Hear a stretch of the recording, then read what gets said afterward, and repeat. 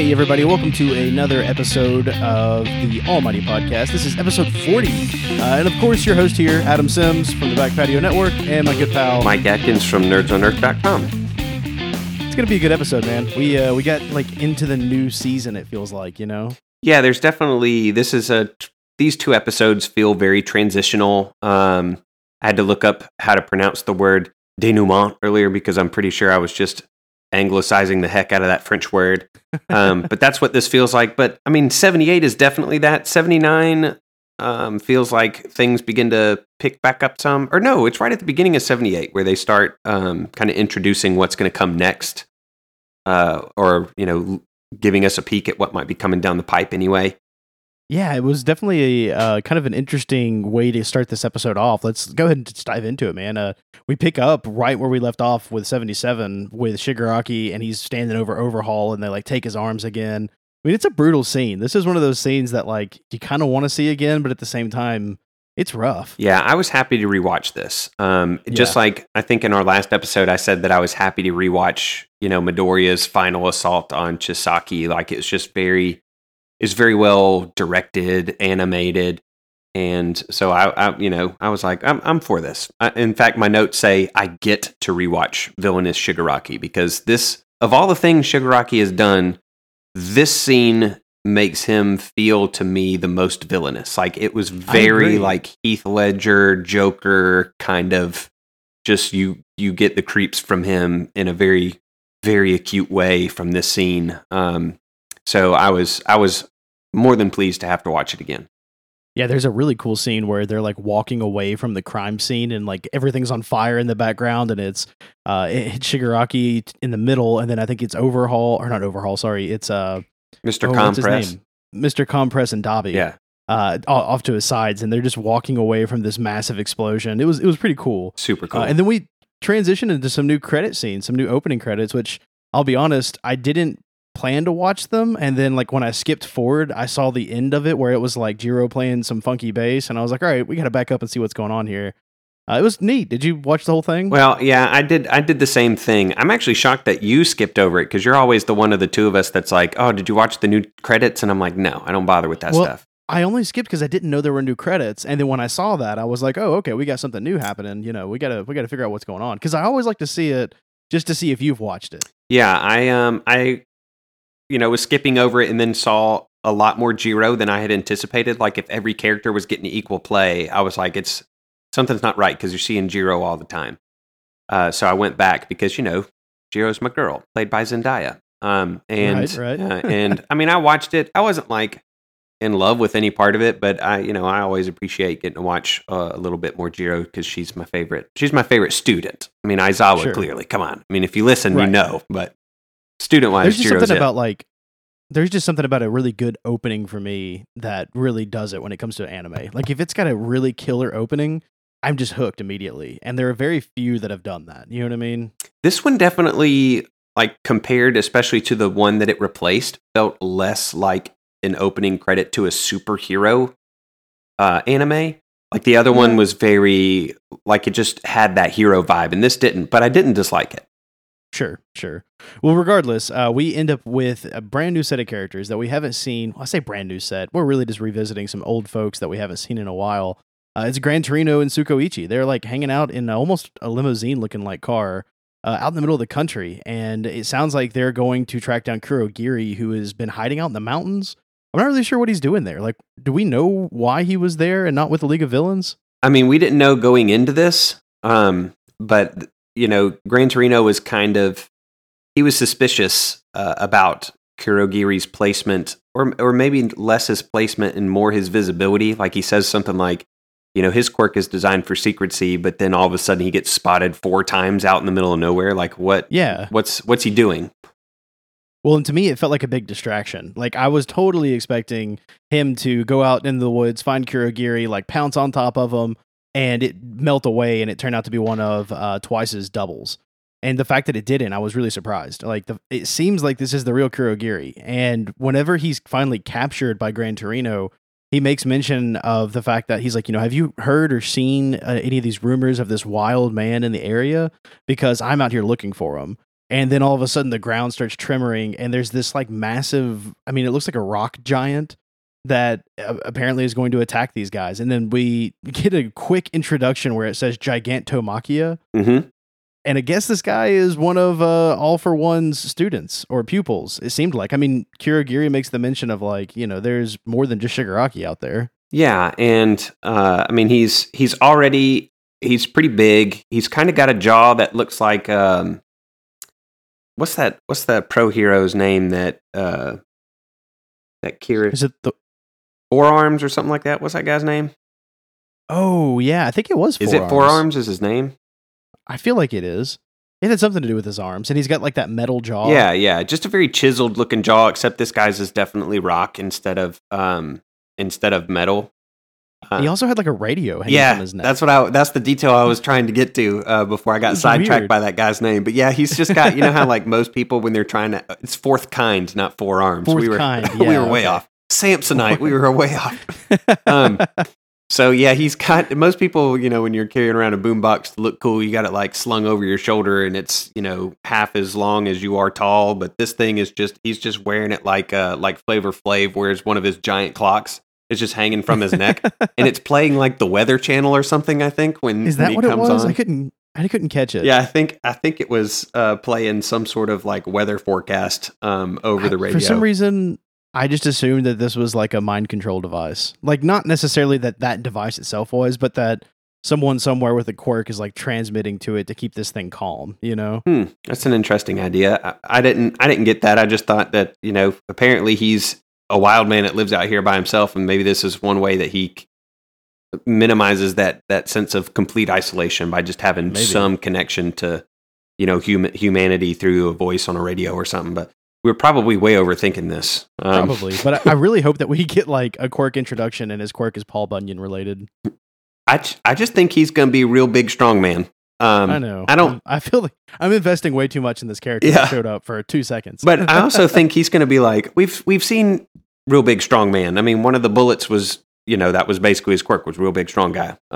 But there's got to be something more to him, because the way that they set him up, I don't think that I don't feel like he's going to be just like a side character for the League of Villains. I don't know. I get the feeling he's going to be the predominant antagonist for this season. Yeah. Or at least this arc. Yeah. I think he's going to be a major player, because, I mean, Kurogiri's out here because All for One had basically said, listen, if you ever, grow weary of trying to, keep after Shigaraki on your own, then go and get this guy.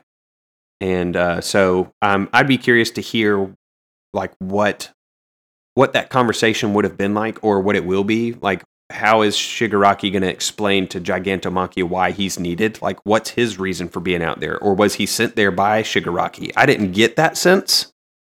No, I don't think so either. I feel like Kurogiri's abandoned Shigaraki, maybe. Or he's definitely out here doing this on his own. That's the vibe that I got. So yeah, I'd be for sure. I'd be curious to hear him explain to Shigaraki or to Gigantomachia, listen, I came out here to get you because blank.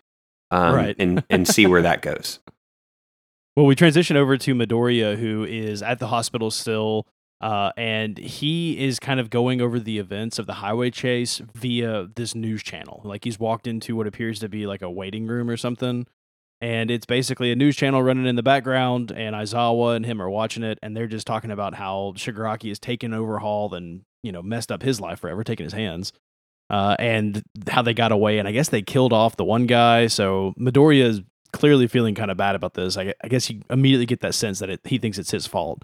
And Aizawa immediately, just like a teacher, steps in and is like, hey, it's not your fault. Like, this kind of stuff happens. You can't touch this one. League of Villains are involved. I don't want you near it. Yeah, so he's concerned. He wants to see Eri, but Aizawa says, your presence here isn't going to make a difference in her condition. Aizawa, we learn a little bit later, is kind of stuck at the hospital for a while because of the potential need for him to have to use his quirk on Eri. Yeah, but I was surprised to hear that, because he also makes mention that there's nothing they can do and he's going to leave Eri for the doctors. So I guess what he really means is like, oh, I'm going to leave her for the doctors and I'm going to stay here. I think he's like an emergency measure, Okay. When he's the only guy around that, like, if she wakes up and starts using her quirk, if he's the only guy that or the only way that they're aware of shutting her back down, like you would want to keep that pretty close, I would think. Yeah, that's true. We also learned that Recovery Girl has to stay behind to heal a few more patients, which we've talked about this before, like how many people in the world would have a quirk like hers and how valuable that quirk would be. It seems like, at least in the area, she seems to be the only one, because otherwise there would be multiple people with her quirk possibly hanging out at this hospital, but she made it sound like she was it. Yeah, no, I thought the same thing, which it makes me wonder, she seems to be one of the older characters. I wonder if she derived her quirk from parents that had some sort of like medical related quirk as well, It's certainly possible, just given the way that they've explained how quirks work. With the only exception that we've really seen to that has been, well, two of them, presumably. One of them, the presumably one being Midoriya, because I think you still suspect that he has a latent quirk of some kind. And then the other... I'm not convinced that he doesn't. Okay. And then the other one being Eri, who is the first mutation that we've been made aware of anyway. Sure. It makes me think that, like, how there are, I guess, kind of the, I'm trying to think of what you would call it, like the family business. Like, people will have like a pizza shop for, over a century running the family, and then like the son or the daughter picks up after the parents. Yeah. That's what these quirks kind of feel like to me. It really could get a family kind of stuck into a position like Recovery Girl, where I would imagine if she has kids, they're probably doing similar things, Well, that's part of Ida's background. Right. So yeah, there's definitely like a legacy or a heritage element, like a family tradition kind of deal. Yeah. Midoriya wants to check in on Mirio too, and I guess he doesn't really hear Aizawa telling him like no, because he just goes and does it anyway. Because Aizawa's like, well, he's doing. I think he just like is trying to explain something, but Midoriya just like cuts him off and walks in on Mirio, who's doing these like weird vertical flutter kick things. Yeah, they're like ab ups or something. Yeah, but he's just like running with his feet stuck up in the air. Yeah. And they have a pretty interesting series of, I guess it's one continuous conversation, but they have an interesting conversation, something definitely worth investing some time here on with the AMP. So Mirio he's all peppy like we know him to be, but we're also juxtaposing that with the fact that, Night Eye just died. And he vocalizes this himself. He's like, I know I shouldn't be smiling because I lost my quirk and my master just died, so I shouldn't be in this laughing state of mind. But he, weighs that against Night Eye's last words to him, or the last series of words, one of which was, to keep on smiling for the sake of society, to paraphrase it some. And also the encouragement that he'll be a fine hero. And so Mirio is kind of holding tightly to that and trying to live into that, which is his way of honoring Night Eye, which I think is nice. Tough. Yeah, and he admits that it's hard, but I thought it was a really nice kind of tail end of that. I mean, you can tell that he's respecting his master's last wishes and trying to be the best he can. And there's also to some extent, I think he feels guaranteed that he will have a bright future. I mean, the guy that can see the future told him, hey, you're going to be fine. So he knows he's going to be fine. So he has that reassurance. And I mean, he fully believed in Night Eye up until this point. So why stop now, Yeah, I was trying to think of like, and I'm way overthinking this, like, would Night Eye have had a justifiable reason to lie to Mirio in this moment, or in that moment, like to look into his eyes, see a bleak future that is just going to straight bum him out, and choose to say, you'll be a fine hero, just to see if that would create changes in his life? Or did he tell him the truth and we know he's going to be a fine hero? And then the other wrinkle in that conversation that I'm still toying around with was, what if, because we're about to get where Midoriya is like, what if I told you I could give you my quirk? And Mirio turns it down, but I'm like, but what if that's the future that Night Eye saw? That Midoriya does end up transferring some or all, or of the One for All over to Mirio, and that's how he becomes this fine hero. But it's possible, but I don't know. I had the same thought. I was like, I wonder if Night Eye lied. But at the same time, he doesn't strike me as the kind of character that would do that. Like, I just don't think it fits his motif, Right. I don't think that either, but I was trying to, look at it from a couple of different angles and see, what it is that he might have seen, and if he had told the truth in light of what he saw. Because, literarily speaking, from from Night Eye's perspective, it would be beautiful for the last thing that he sees with his quirk is his dream come true with, Mirio ending up with the One for All. Right. Like that would be cool, but it would also literally suck for Deku. So the other thing, though, is that we have consistently been told by a future Midoriya that he's become the best hero of them all, or the number one hero. Right. So I don't know, but I guess I've always thrown around that, like, what if he's the number one hero because he passed on his quirk, but we'll see. Yeah, I mean, we've learned a lot about like self-sacrifice being an essential element of the working definition of hero, especially from Midoriya's perspective. But at the same time, it wasn't just that we've heard voiceovers of Midoriya saying he's going to be the greatest. We've seen glimpses of this future where he's crackling with the One for All energy. So, I don't think I was just exploring, Yeah, no, hey, listen, I think that everyone is related whenever they have similar quirks or even look the same. That's so, true. Explore all you want. These are the kind of conversations I love. Yeah. So Mirio shuts him down, declines even, receiving the One for All from Midoriya, and he kind of vocalizes, I'll do my best as a normie or a muggle. But then, maybe once Eri learns to control her quirk, that she might be able to rewind me back to when I had mine. But even if that doesn't work, I'm going to do my best to try to get things back to normal. I was bummed to see he was going to drop out of UA. Yeah, I mean, for time, I guess that makes some sense. I mean, he would be severely disadvantaged. And, plus his internship is kind of dissolved. Or at least we'll go on some grand restructuring now that Night Eye is out, because it was Night Eye Agency. So sure, yeah, or maybe that's what he's taken that time away to do, is to help with that. I mean, that would be I could see that working. That would be kind of neat if that was his. Maybe that's how he becomes the fine hero. He is one of those like logistics guys. He runs the company and gets people where they need to be. Yeah, yeah. I mean, there's a lot of possibility with that. It was kind of a vague future, so. I hope we see more of him. But he's been a fun character. Yeah, I don't think he's going anywhere for too long. Again, he feels very mascotty. Like, especially in the My Hero community, people stinking love Mirio. And there are people who continue to love him who are well beyond where we are as far as the anime release is concerned, because they've read, ahead in the manga. And I do really, try really hard to avoid any spoilers for stuff that we're not at. So, I can't say that I haven't seen anybody talking about, about him just being gone. It doesn't feel like that's a thing that's taken place. Yeah, no, I definitely have to agree with you. But then we kind of shift out of the hospital room, and it said, somebody walks in and they're like, well, we need you to come down to the station to answer some questions about the Shie Hisaikai incident. And Midoriya's voiceover is like, it looked like it would be a bit longer before we returned to school. And I just wrote in all caps in my notes, curses. And then it transitioned to the dormitory where it says, for those others in class 1A. And I was like rejoicing, because I was like, I want to get back to those kids. I miss a lot of those students, man. It's been so long since we've seen all of 1A together. And technically, I don't think we see all of 1A together in either of these episodes. I don't think we do.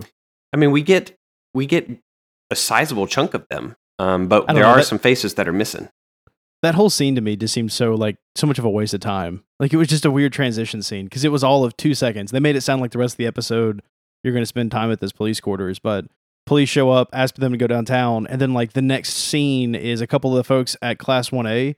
And then it transitions right back to Midoriya and Kirishima walking up to the school. Like, no police interaction at all. It was just like a MacGuffin to get them there, Yeah, I mean, it felt like, an essential element, like a realistic element to the world. Like, there's red tape because police were involved, or, heroes were involved. I get that. So, as far as like having that realistic bureaucratic element to it is fine, or investigative element to it is fine. But yeah, we don't spend any time at the precinct. We go straight back to the dorms.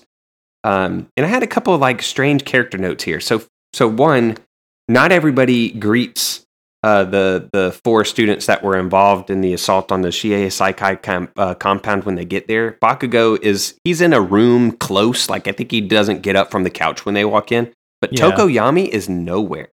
You don't see him at all. Either. No. Kaminari is talking to them, and he's like, "You guys are always getting caught up in serious stuff." And then I remembered what that term was that I couldn't remember last week when we were talking about the Wheel of Time. Mm-hmm. It's Taviren.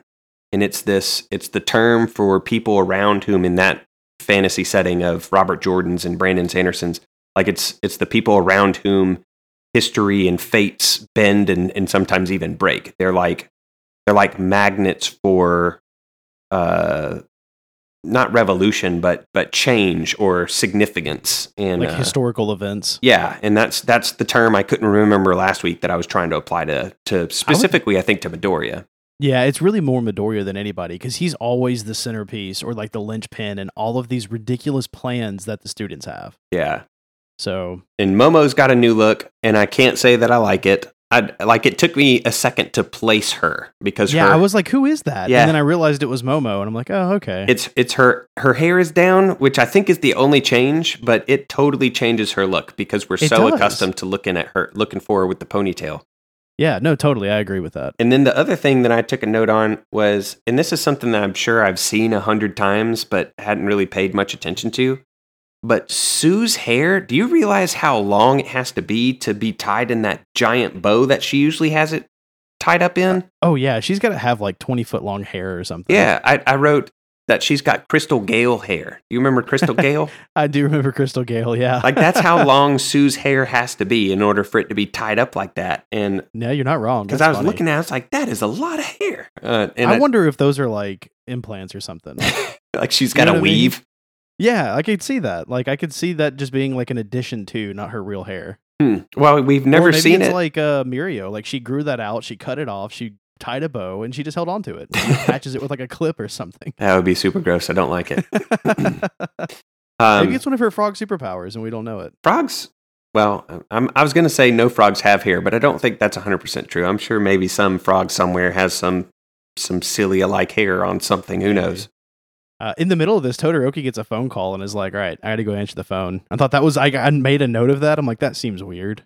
Yeah, I thought he was just getting text messages, but it is a phone call at some point at least. And we've learned later that it's Endeavor. I assume it's an Endeavor calling to basically tell him that Endeavor is going to be at the second test for the not preliminary license or probationary provisional exam. Provisional, that's it. That's the word I'm looking for.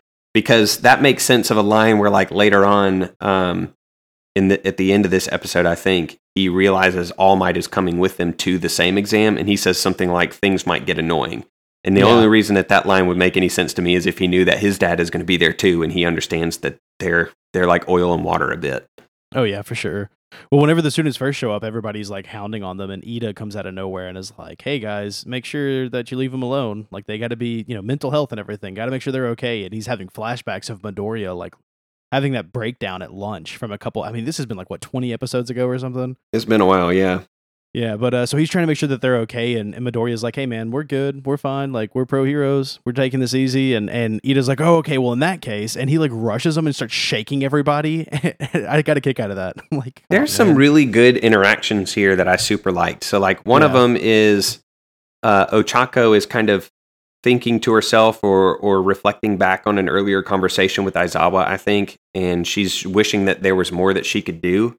Mm-hmm. Because she's talking about, I had Night Eye in my arms, and I wish there was more I could do. And it made me think of Sakura from Naruto, who for sure felt like the exact same way. And I was like, is Ochako about to learn some medical ninjutsu? Because that would be super cool.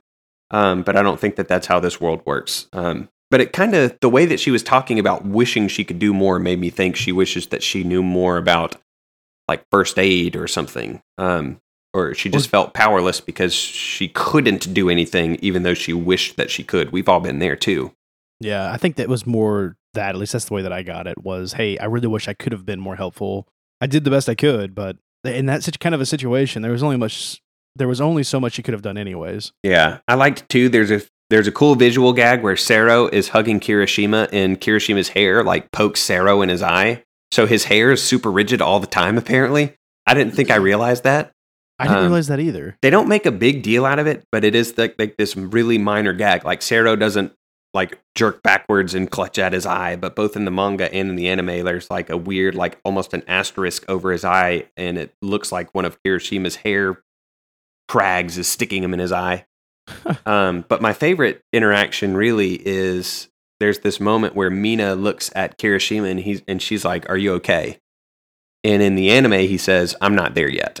And I loved just those 2 lines were so stinking good because it's Kirishima admitting like physically I'm recovered, but there's still some stuff that I need to sort through and overcome, maybe mentally or emotionally. And that vulnerability and honesty there is such a small blip on the radar that is this episode, but I super appreciated that being in there. I thought that was a really cool touch. It's in the manga as well.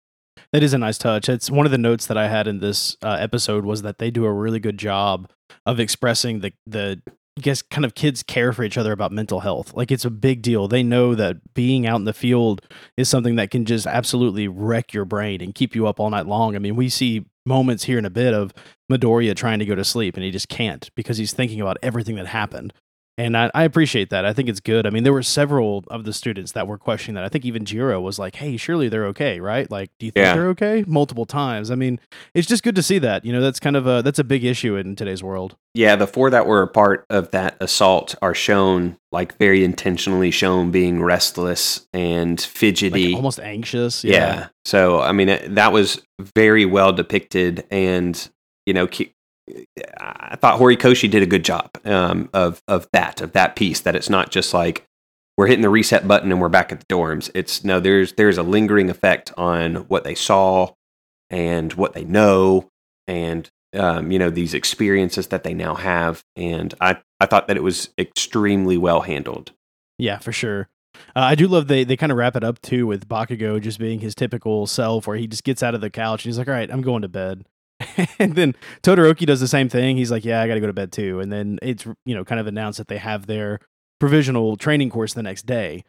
So they get up and they're expecting Aizawa to take them. In fact, they're mentioning that they felt bad that Aizawa had to take them. So I don't know if he had to go away from the hospital and like not deal with Eri and take these kids there. But instead, they've got All Might and Present Mike, who I love Present Mike. We haven't seen him in a couple episodes. I'm pretty stoked that he's back. Yeah, he's been another one that's been living off screen for quite some time, and he's there, I guess, to be an actually powered escort, because they make it sound like they're there to like escort or supervise, you know, en route to this test. And then this is where Todoroki starts putting 2 and 2 together, and he's like, "Oh man, things might get annoying." And like, no sooner are they at the stadium than All Might and Endeavor bump into one another, and it's awkward. And Present Mike just nopes out of there. He's like, "I'm gonna go get some coffee." It's just what I like, love peace. about it too. Endeavor doesn't even recognize Present Mike. Like, doesn't look at him, doesn't say anything about him. He just starts immediately talking to the number 1 hero. Yeah. And he talks. Present Mike, you're right. Present Mike is like, "All right, well, I guess I'll go buy some coffee, guys."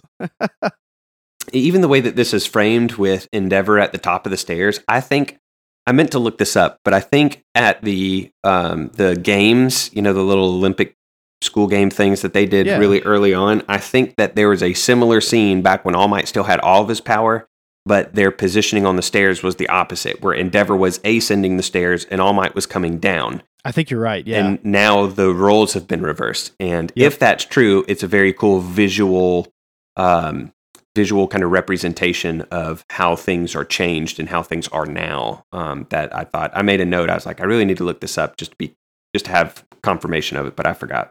Yeah, no, I think you're right about that. There's also a weird scene somewhere in here with All Might remembering a conversation that he has with Gran Torino. And it turns out that they got Kurogiri from the beginning of the episode, but they had to let the Gigantomachia guy go. So Gigantomachia, thank you. Yeah, they had to let him go.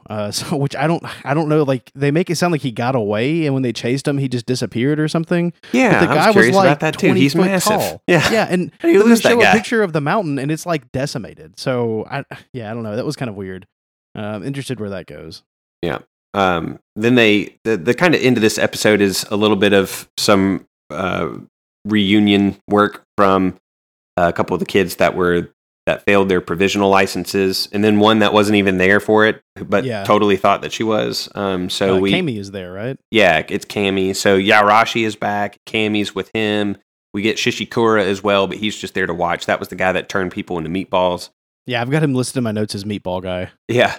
And then Cammy, she has a very Valley Girl accent and speech mannerism, and I totally wasn't expecting that. But it is heavy in this episode and in the next. So it is. And I was really shocked because when she showed up, she's wearing that weird, like almost like sex store police outfit. Yeah.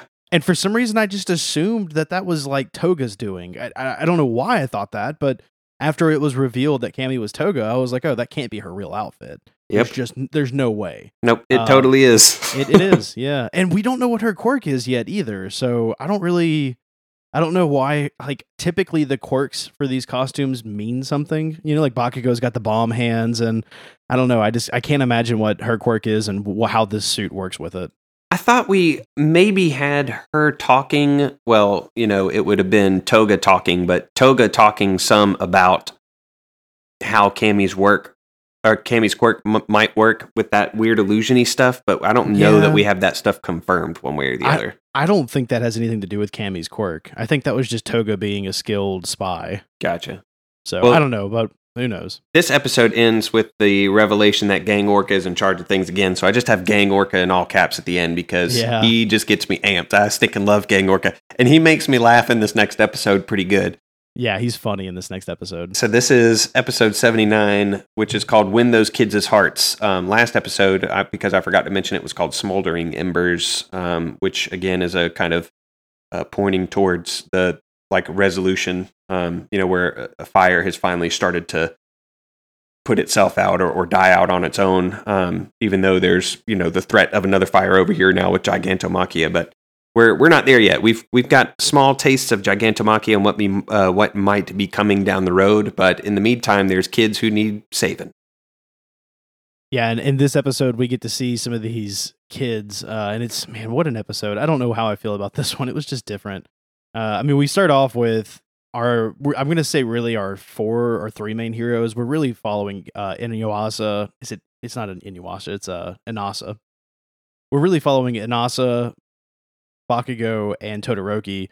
Cammy's there, but she really feels like a side character in this episode. And then there's like a handful of other just random people that we know nothing about. It's the sleepy guy again, if I remember correctly. I don't remember his name. Yeah, the Proctor. Yeah, I don't remember his name either, but the random heroes, a couple of, like, one dude looks like he's just straight up wearing a Tron suit. Yeah. And then I have another one.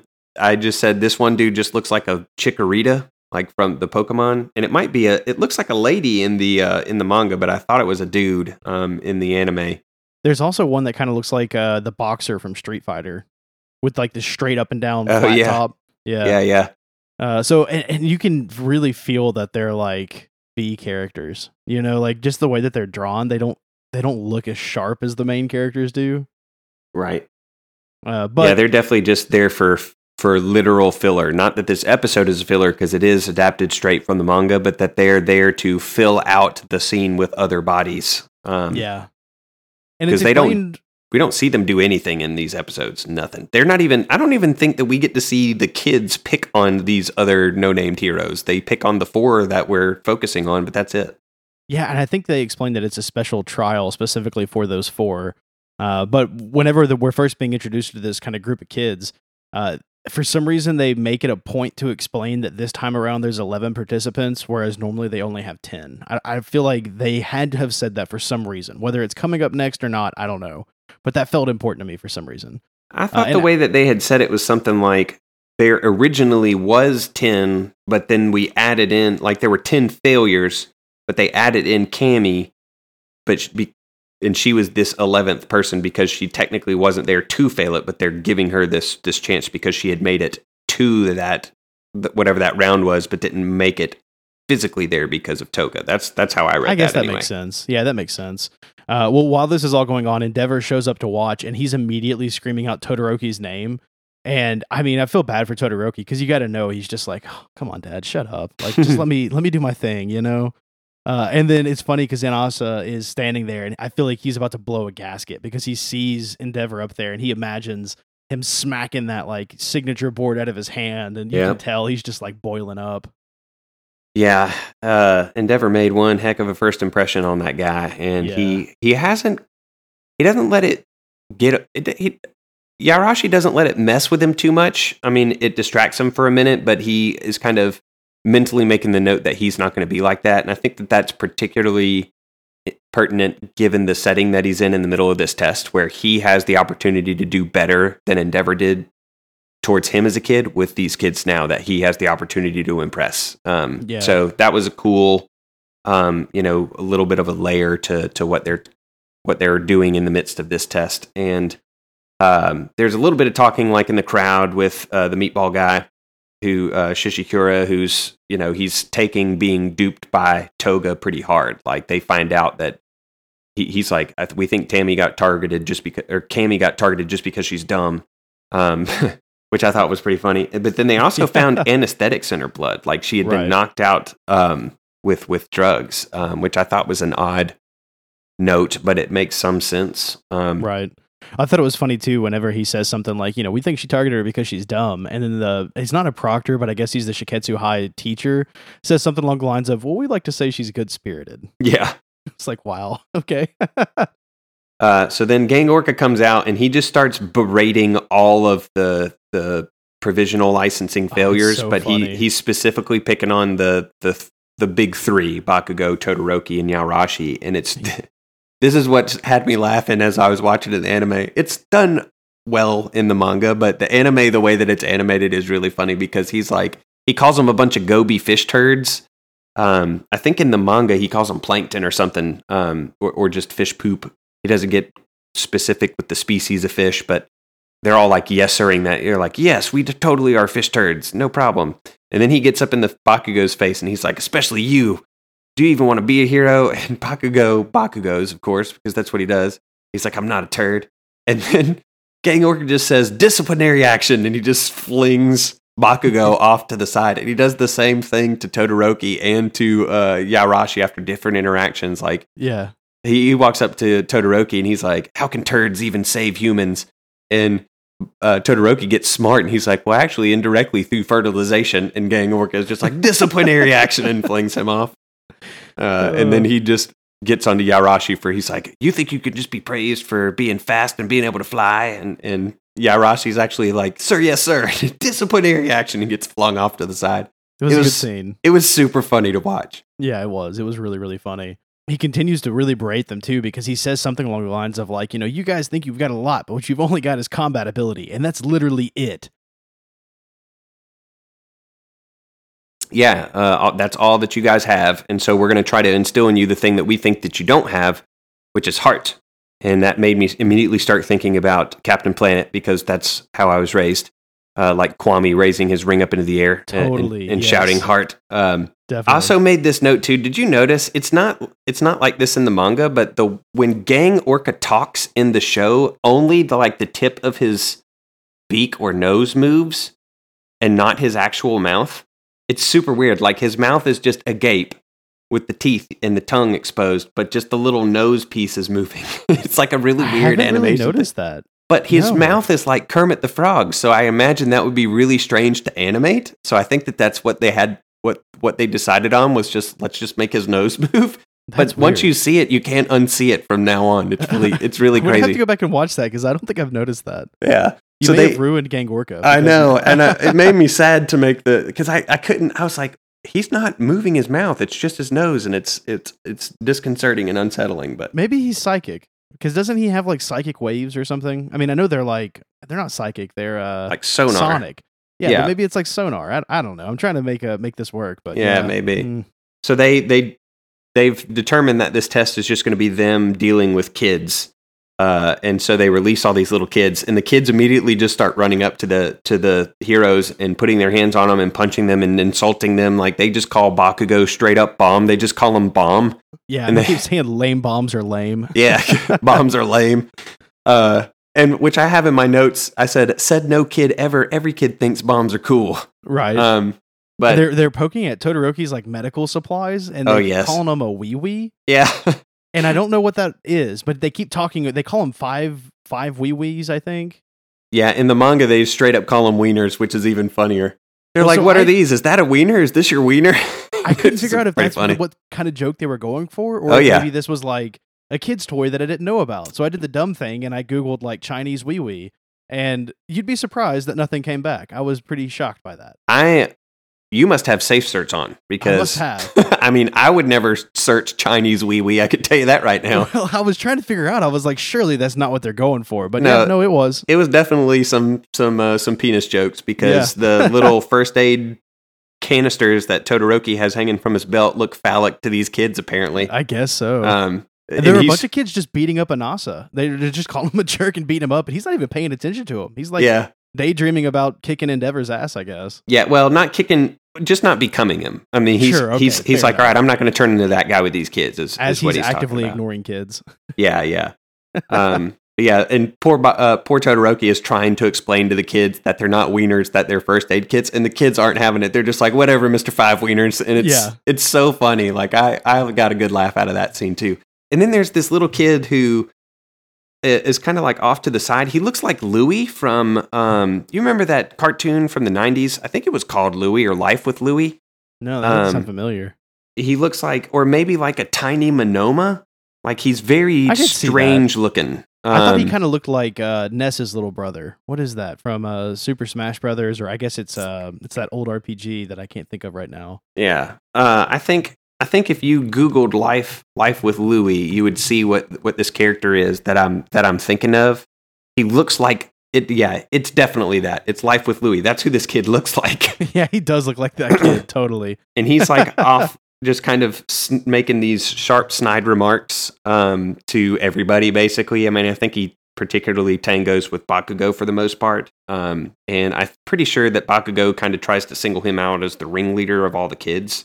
He does, I think so too, yeah. Because here in a second, they start getting overwhelmed, and they each in turn, these four heroes in turn start trying different approaches to wrangling these kids up, and it's pretty great. But before we get to that stuff, let's talk about Endeavor and All Might in their brief conversation in the stands. Well, and right before that happens, we get this quick scene with Cammy where she's talking to Gang Orca, and she's like, well, so how am I, why am I being looped in with these guys? And Gang Orca is just like, well, we didn't see any of your combat skills, so we can't base anything off of that. And honestly, it just seems like you wouldn't be very good at this. And I thought that was so funny.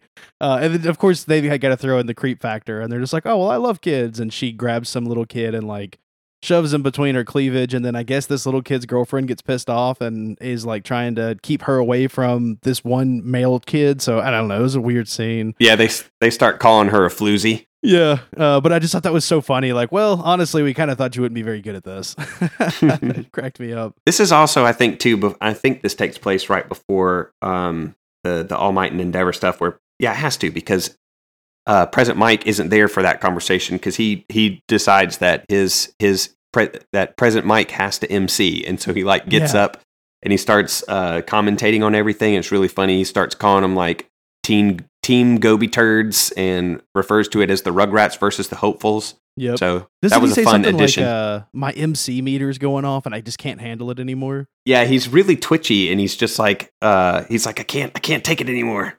I think it's just an excuse. It was totally an excuse to get away from Endeavor and All Might's like awkward aura that's just surrounding them. Yeah, I could believe that because both, I think one of the two of them, All Might probably is just like, it's not going to make a difference. Why would you go out there and do that? And Present Mike's like, I'm out, and just pieces out. So like, he can't go get coffee now. Presumably they already had their coffee. So now he doesn't have that excuse. So he's going to go MC. And I thought it was a fun addition to the scenes anyway. It's a great Present Mike moment. He's still one of my favorites. And then we get this kind of a weird scene with All Might where he's just kind of like, well, I know you wanted to talk, but I don't really know what to say. And Endeavor just immediately goes into this like, hey, did you know that crime percentage is up by like 3%? And I'm solving more crimes than ever, and it just keeps going up. Like, there's nothing I can really do about it. And he makes a mention that he can hear something out in the wild that is crumbling that All Might had built. And he's going on this spiel about how he always knew that he wanted to be the number one hero, but didn't think he could make it there. I mean, having to like climb up they've got this really good visual of him climbing up this like mountain, and he reaches the top and he thinks he's going to be up there next to All Might, and then All Might's mountain is like it's 10 times larger, and so he has this idea that he can never be All Might. He can never meet up that symbol of peace. And it doesn't help that whenever they showed up at the beginning of this episode, all the kids were like, oh, look at that, it's Endeavor. And then we're like, wait, hold on, that's All Might. I mean, even just right now, standing next to him, he can't compare. And All Might's trying to explain, like, man, you don't have to do it my way. Do it your own way. Like, you don't have to replicate exactly what I did. You need to be able to be the number one hero in your own way, make your own legacy. And I think maybe we're gonna get some sort of like Endeavor redemption arc. I mean, there's certainly a possibility for that. And I actually like that Endeavor does say, what does it mean to be the symbol of peace? Like, he's willing to hear it straight from All Might, this guy who he's resented and felt inferior to this whole time. And he's doing it not for the title, because part of that mountain climbing thing was, I thought that I could get there just by strength. But there's something else to it, because in Endeavor's mind, he is the strongest and maybe has been the strongest. But this symbol thing is what he feels like he's missing. And so he's willing to, come to All Might for some direction. And like you're saying, All Might's just like, you have to do your own thing. Like, you can't try to be me or do what I did. There's another way. There are many that are going to compare me to you and you to me, but you and I are different. So don't copy the symbol that I was aiming for. You need to look for the way that suits you, and pursue that. And that could go not so great, if I'm being honest. Like, if Endeavor's just like, all right, then it's going to be an iron fist, and just goes super hard on criminals all the time. He's like, well, All Might said I could, so here I am. And there are like comic book series, and you might know better than me, where like that happens with Superman, where Superman just gets super. He's just going to exercise his power to its fullest extent and just squash everything. Like Red Sun, isn't that part of it or something like that? Well, Red Sun, if I remember correctly, is actually kind of like a what if series where Superman's pod lands in Russia instead of landing in the US. So, I mean, he's just raised fundamentally different. You know what I mean? Yeah. But yeah, that is definitely a concept that's come up in comic books a handful of times. I mean, I want to say there's several times where Batman is just like, you know what, I'm done with this. And they're normally like what if scenarios, or they're small books that aren't canon, but they're always a lot of fun. Yeah. So there's that chance that he could swing a little too far, but we'll see. He's not operating in a vacuum, at least. Yeah, definitely. And this may also open those doors into him finding his own symbol. I mean, maybe it's the symbol of peace, but through anger or something, he could find a different way to do it than All Might. Right. So this is when we kind of shift back down to the four main heroes trying to figure out how to deal with these kids the best. Bakugo is just like, we need to find, he takes the prison mentality, right? You go up to the biggest guy and you punch him in his mouth. So he's like, which one of you is strongest? Come and fight me, and then we'll hang you up and let everybody else stone you. I was like, good Lord. That was ridiculous. He's like, they're drawing up like a pictograph of this little kid like hanging, and all of the other kids throwing rocks at him.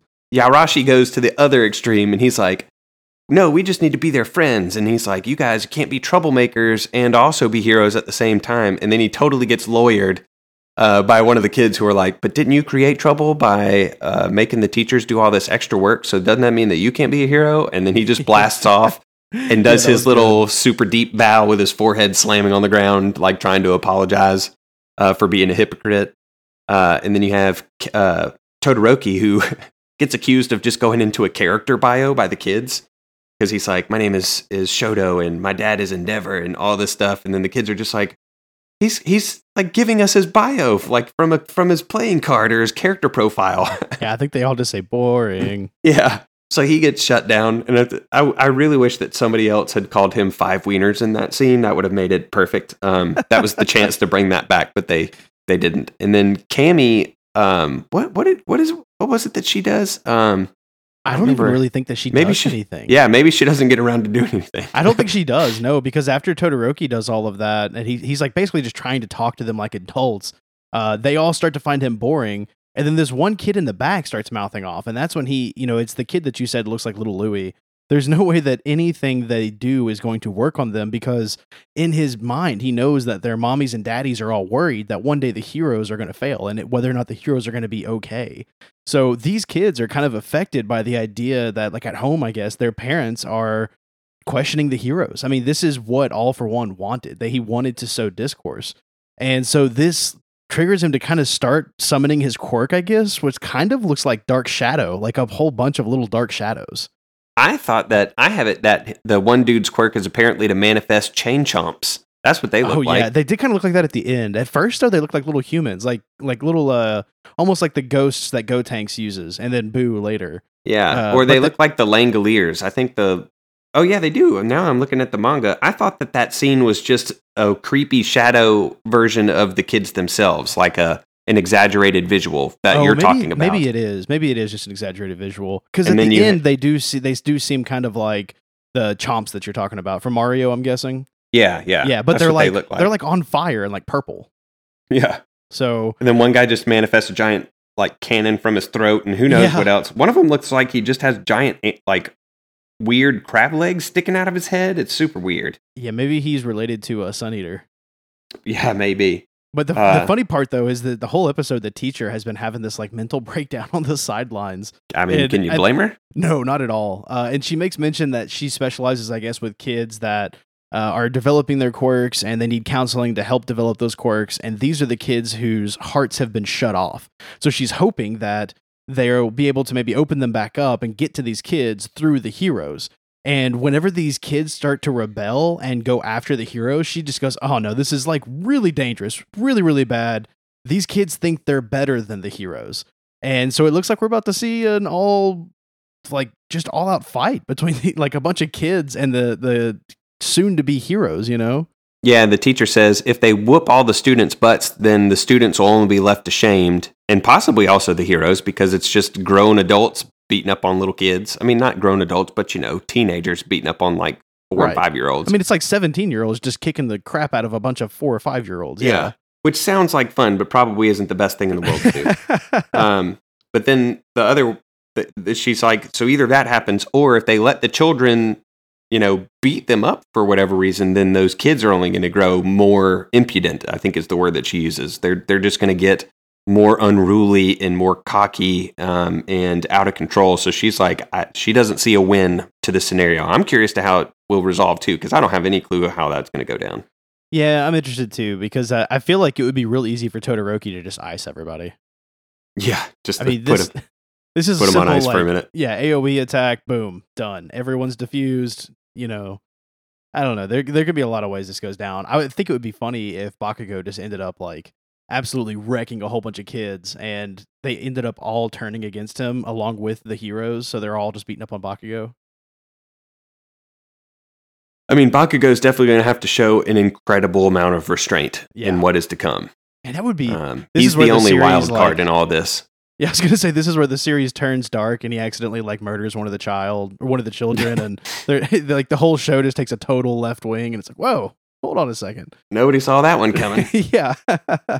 But that concludes the 78 and 79. I thought pretty decent episodes, nothing too crazy happening. A lot of story build up. I think we're going to have some exciting things coming soon. Yeah, they were nice and chill. It was a good change of pace. I mean, we like the high octane stuff, but it's nice to, kind of catch your breath and check in on folks. And, it's like rests in D&D. I've got a post at Nerds on Earth about, leveraging your rests in your tabletop games, not just for mechanical resets of your characters like HP and spell slots, but like letting your characters sit and unpack and, relate to one another. And that's what this feels like. It is like a rest for all these students after what really was, a pretty intense day. But, it's nice for them to kind of return to some normalcy and have time to struggle with what they experienced, which is what we got to see in the last episode. Well, I mean, if you think about where these kids have come from, I mean, whenever we first started following them, there's no way they could have gone on a mission like this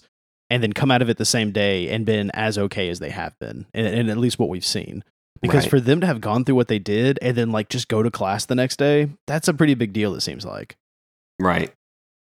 So we'll look forward to in the next episode of the AMP. Look forward to the next 2 episodes. That'll be what, 80 and 81? 80 and 81, yeah. Getting up there in numbers. It's going to be great. Yeah, definitely. Up there in numbers for the anime and for us. So we're going to continue that trend. Definitely.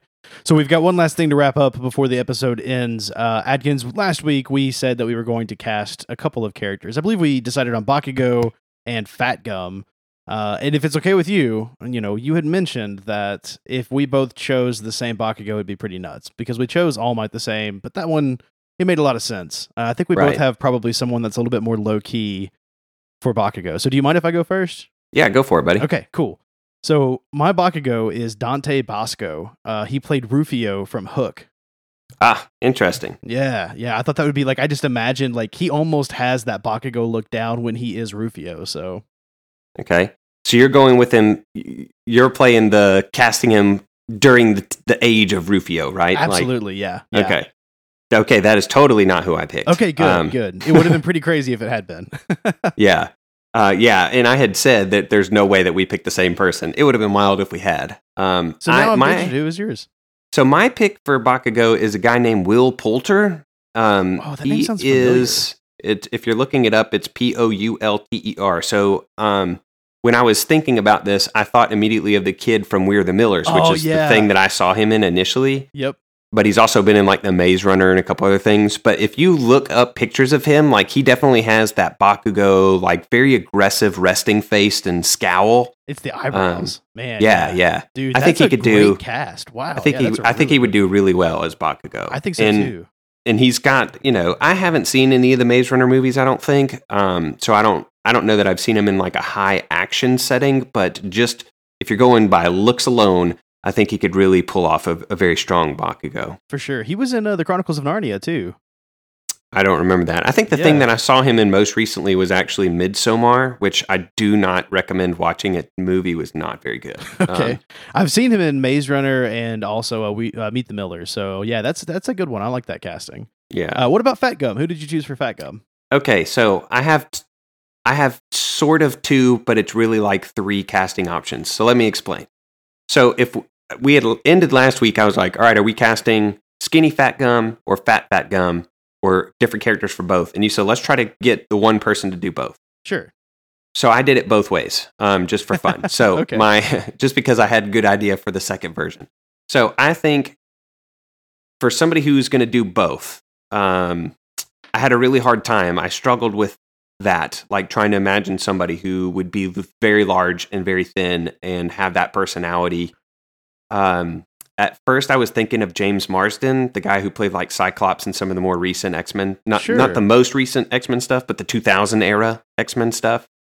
But I think that maybe Chris Pratt might be better. That's interesting. And I still don't love that casting. It's so hard to try to cast both versions Chris as the same Pratt person. From The Office, and then Chris Pratt or not The Office. He was in Parks and Recs, right? Yeah. And then Chris Pratt from Guardians of the Galaxy. Yeah. I mean, you would definitely. You've seen Fat Gum. He is egg shaped, so he'd be CGI'd like crazy. Oh, he'd have to be for sure. But I think I was trying to find somebody who could have that big, kind of really jovial personality, but also still be able to mix things up with a lot of high action. And I thought maybe Chris Pratt could pull that off. I'm not as confident about that casting as I am the one where I cast different people for fat Gum and thin Fat Gum. Okay. And if this could work out, it would be so amazing. Because I think you get Nick Frost to be fat Gum, and you get Simon Pegg to be skinny Fat Gum. If we could make that work out, it would make my entire casting of this series worth it, because it would be so stinking great to see Nick Frost and Simon Pegg play the same guy. Yeah. And I think they could make it work, and it would be great. And they both have that jovial, but also very, they could do a lot of the physical comedy. I mean, they've done a lot of that stuff together, obviously. For sure. I mean, that movie Hot Fuzz, that's one of my favorites. Yeah. I mean, I think that's my dream casting. If we're going with 2 separate people, I want Nick Frost as fat Gum, and then Simon Pegg being the result of, you know, the expenditure of all that energy stored up in his fat against Rappa, to have Nick Frost turn into Simon Pegg it would make me smile from ear to ear. It'd be so grand. I'm smiling from ear to ear right now. You know, my votes don't even matter. Like your two are so good. Man, mine just seems dweeby now. I was thinking Haley Joel Osment. Interesting. I haven't even seen that guy. What's he look like now? He's definitely a bit chunkier than he used to be, which is by all means okay. I mean, look, I've had a kid. I've put on like 30 pounds, but I feel like I could see him being like the expended energy fat gum when he was in, I think it's the Lion movie. What's it called? Oh, wow. I knew it, and now I'm blanking. The Lion movie? Yeah. Hold on. Secondhand Lions? Secondhand Lions, thank you. Yeah. So Secondhand Lions, and then he was in a Kevin Smith movie named Tusk, which I highly recommend. That's like one of my favorite movies. I've seen that one. I could see him being like regular fat gum from that movie because he's just a little bit thicker. Like I mean, I know that we're going egg shaped, but I was just thinking like if it was realistic and he just had kind of like a thicker looking body compared to like the really thin cut body, that would be my two picks. I gotcha. But you know what? You're Nick Frost and Simon Pegg blows that out of the water by like, I mean, you just dropped dynamites in the lake, man. It would be such a good casting. And like, it would be. The whole thing would be you don't tell anybody. It would be like Brad Pitt being in Deadpool 2, right? Right, yeah. It would be like that. It would be that reveal where you don't know that Simon Pegg is affiliated with it at all, but you know that Nick Frost is Fat Gum. But then in that scene, when he punches and you turn back to him and his clothes are all sagging on him, that it's Simon Pegg. I would lose my freaking mind in the movie theater if I saw that. That would be really good. Yeah. Speaking of movie theaters, you're going to go try and see the My Hero movie in the theaters? Is it releasing stateside in the theaters? Man, I saw something on Funimation about buying tickets. I feel like it was like February 3rd. So that was yesterday. I think it's called Hero. Oh, February 23rd? No, today's only the 4th. Oh, I thought you said 3rd. Sorry. I might have. I meant the 23rd. But yeah, it looked like you could buy tickets. So I don't know. I haven't checked my local theaters, but that was the one you were mentioning a couple weeks ago. I think it's called Heroes Rising. Yeah. Yep. So is that like a follow-up to the last movie, or is this just going to be a side film, like independent flick kind of thing? Well, if they do with this new movie, like they did with the second, it'll take place in continuity somewhere. Sure. And I like that because, you know, a lot of anime movies are just like, let's make money with these characters and it won't matter. But, you know, Dragon Ball was the king of that for a long time, but they aren't alone. And now their movies are starting to make more sense within the timelines, which is much better. Well, I think that's because Akira Toriyama is actually directing those or producing them.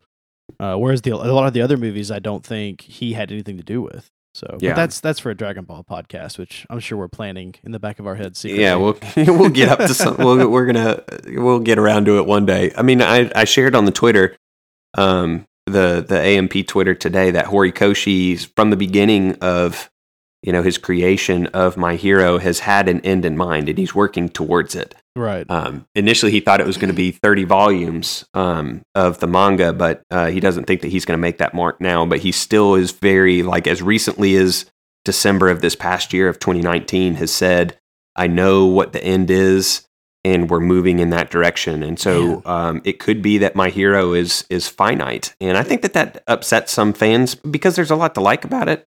But I also kind of like the idea that it will be a contained thing. You know? I like shows that are contained a lot better because things just get awful after a while. Like, I'm a huge Supernatural fan. After season 5, you kind of don't need to watch, but there's still 14 of them.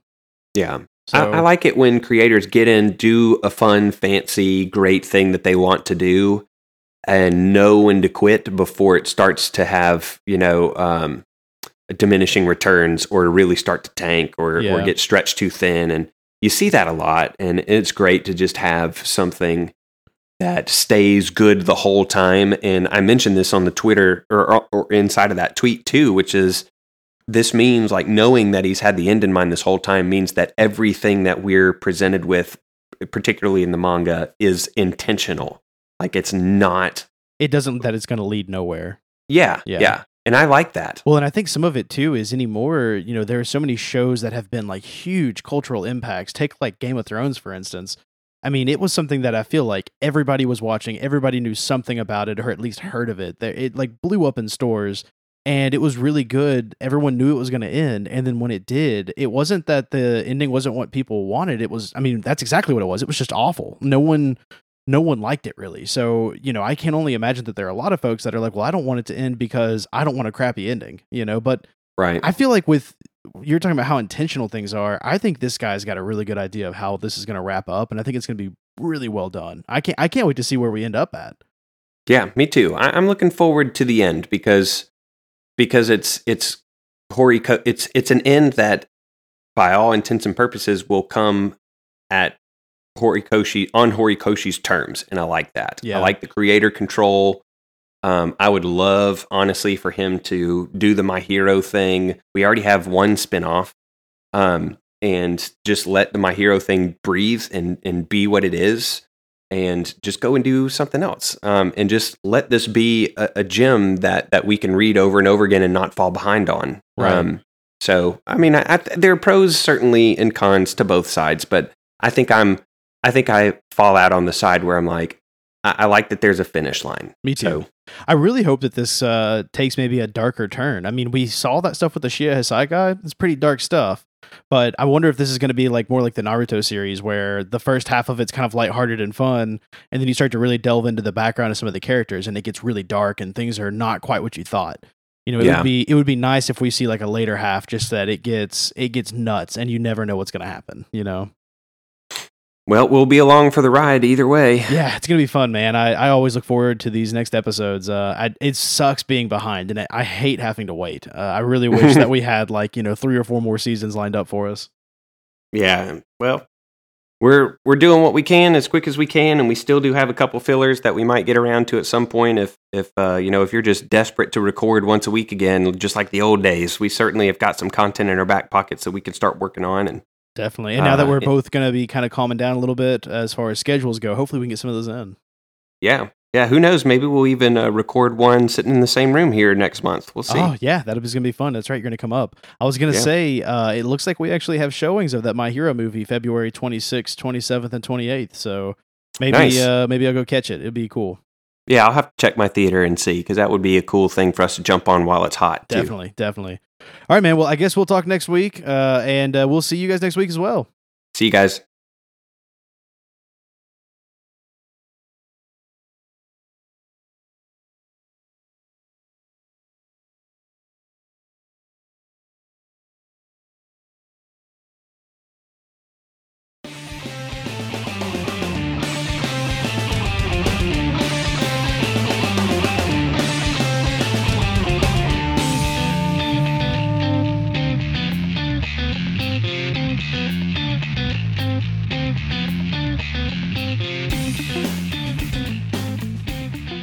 Almighty Podcast is brought to you by the Back Patio Network. You can follow us on Twitter at AlmightyPod or follow at BackPatioNet for all network news. If you enjoyed what you heard, go check out our Patreon, patreon.com/BackPatioNetwork. You can help support the network, get access to early episodes, and lots of other great stuff. If you want to get to know us, come hang out in our Discord channel. We have lots of fun and would love to have you in there. My name is Adam, and you can follow me on Twitter at TheRealSimzo, SIMSO.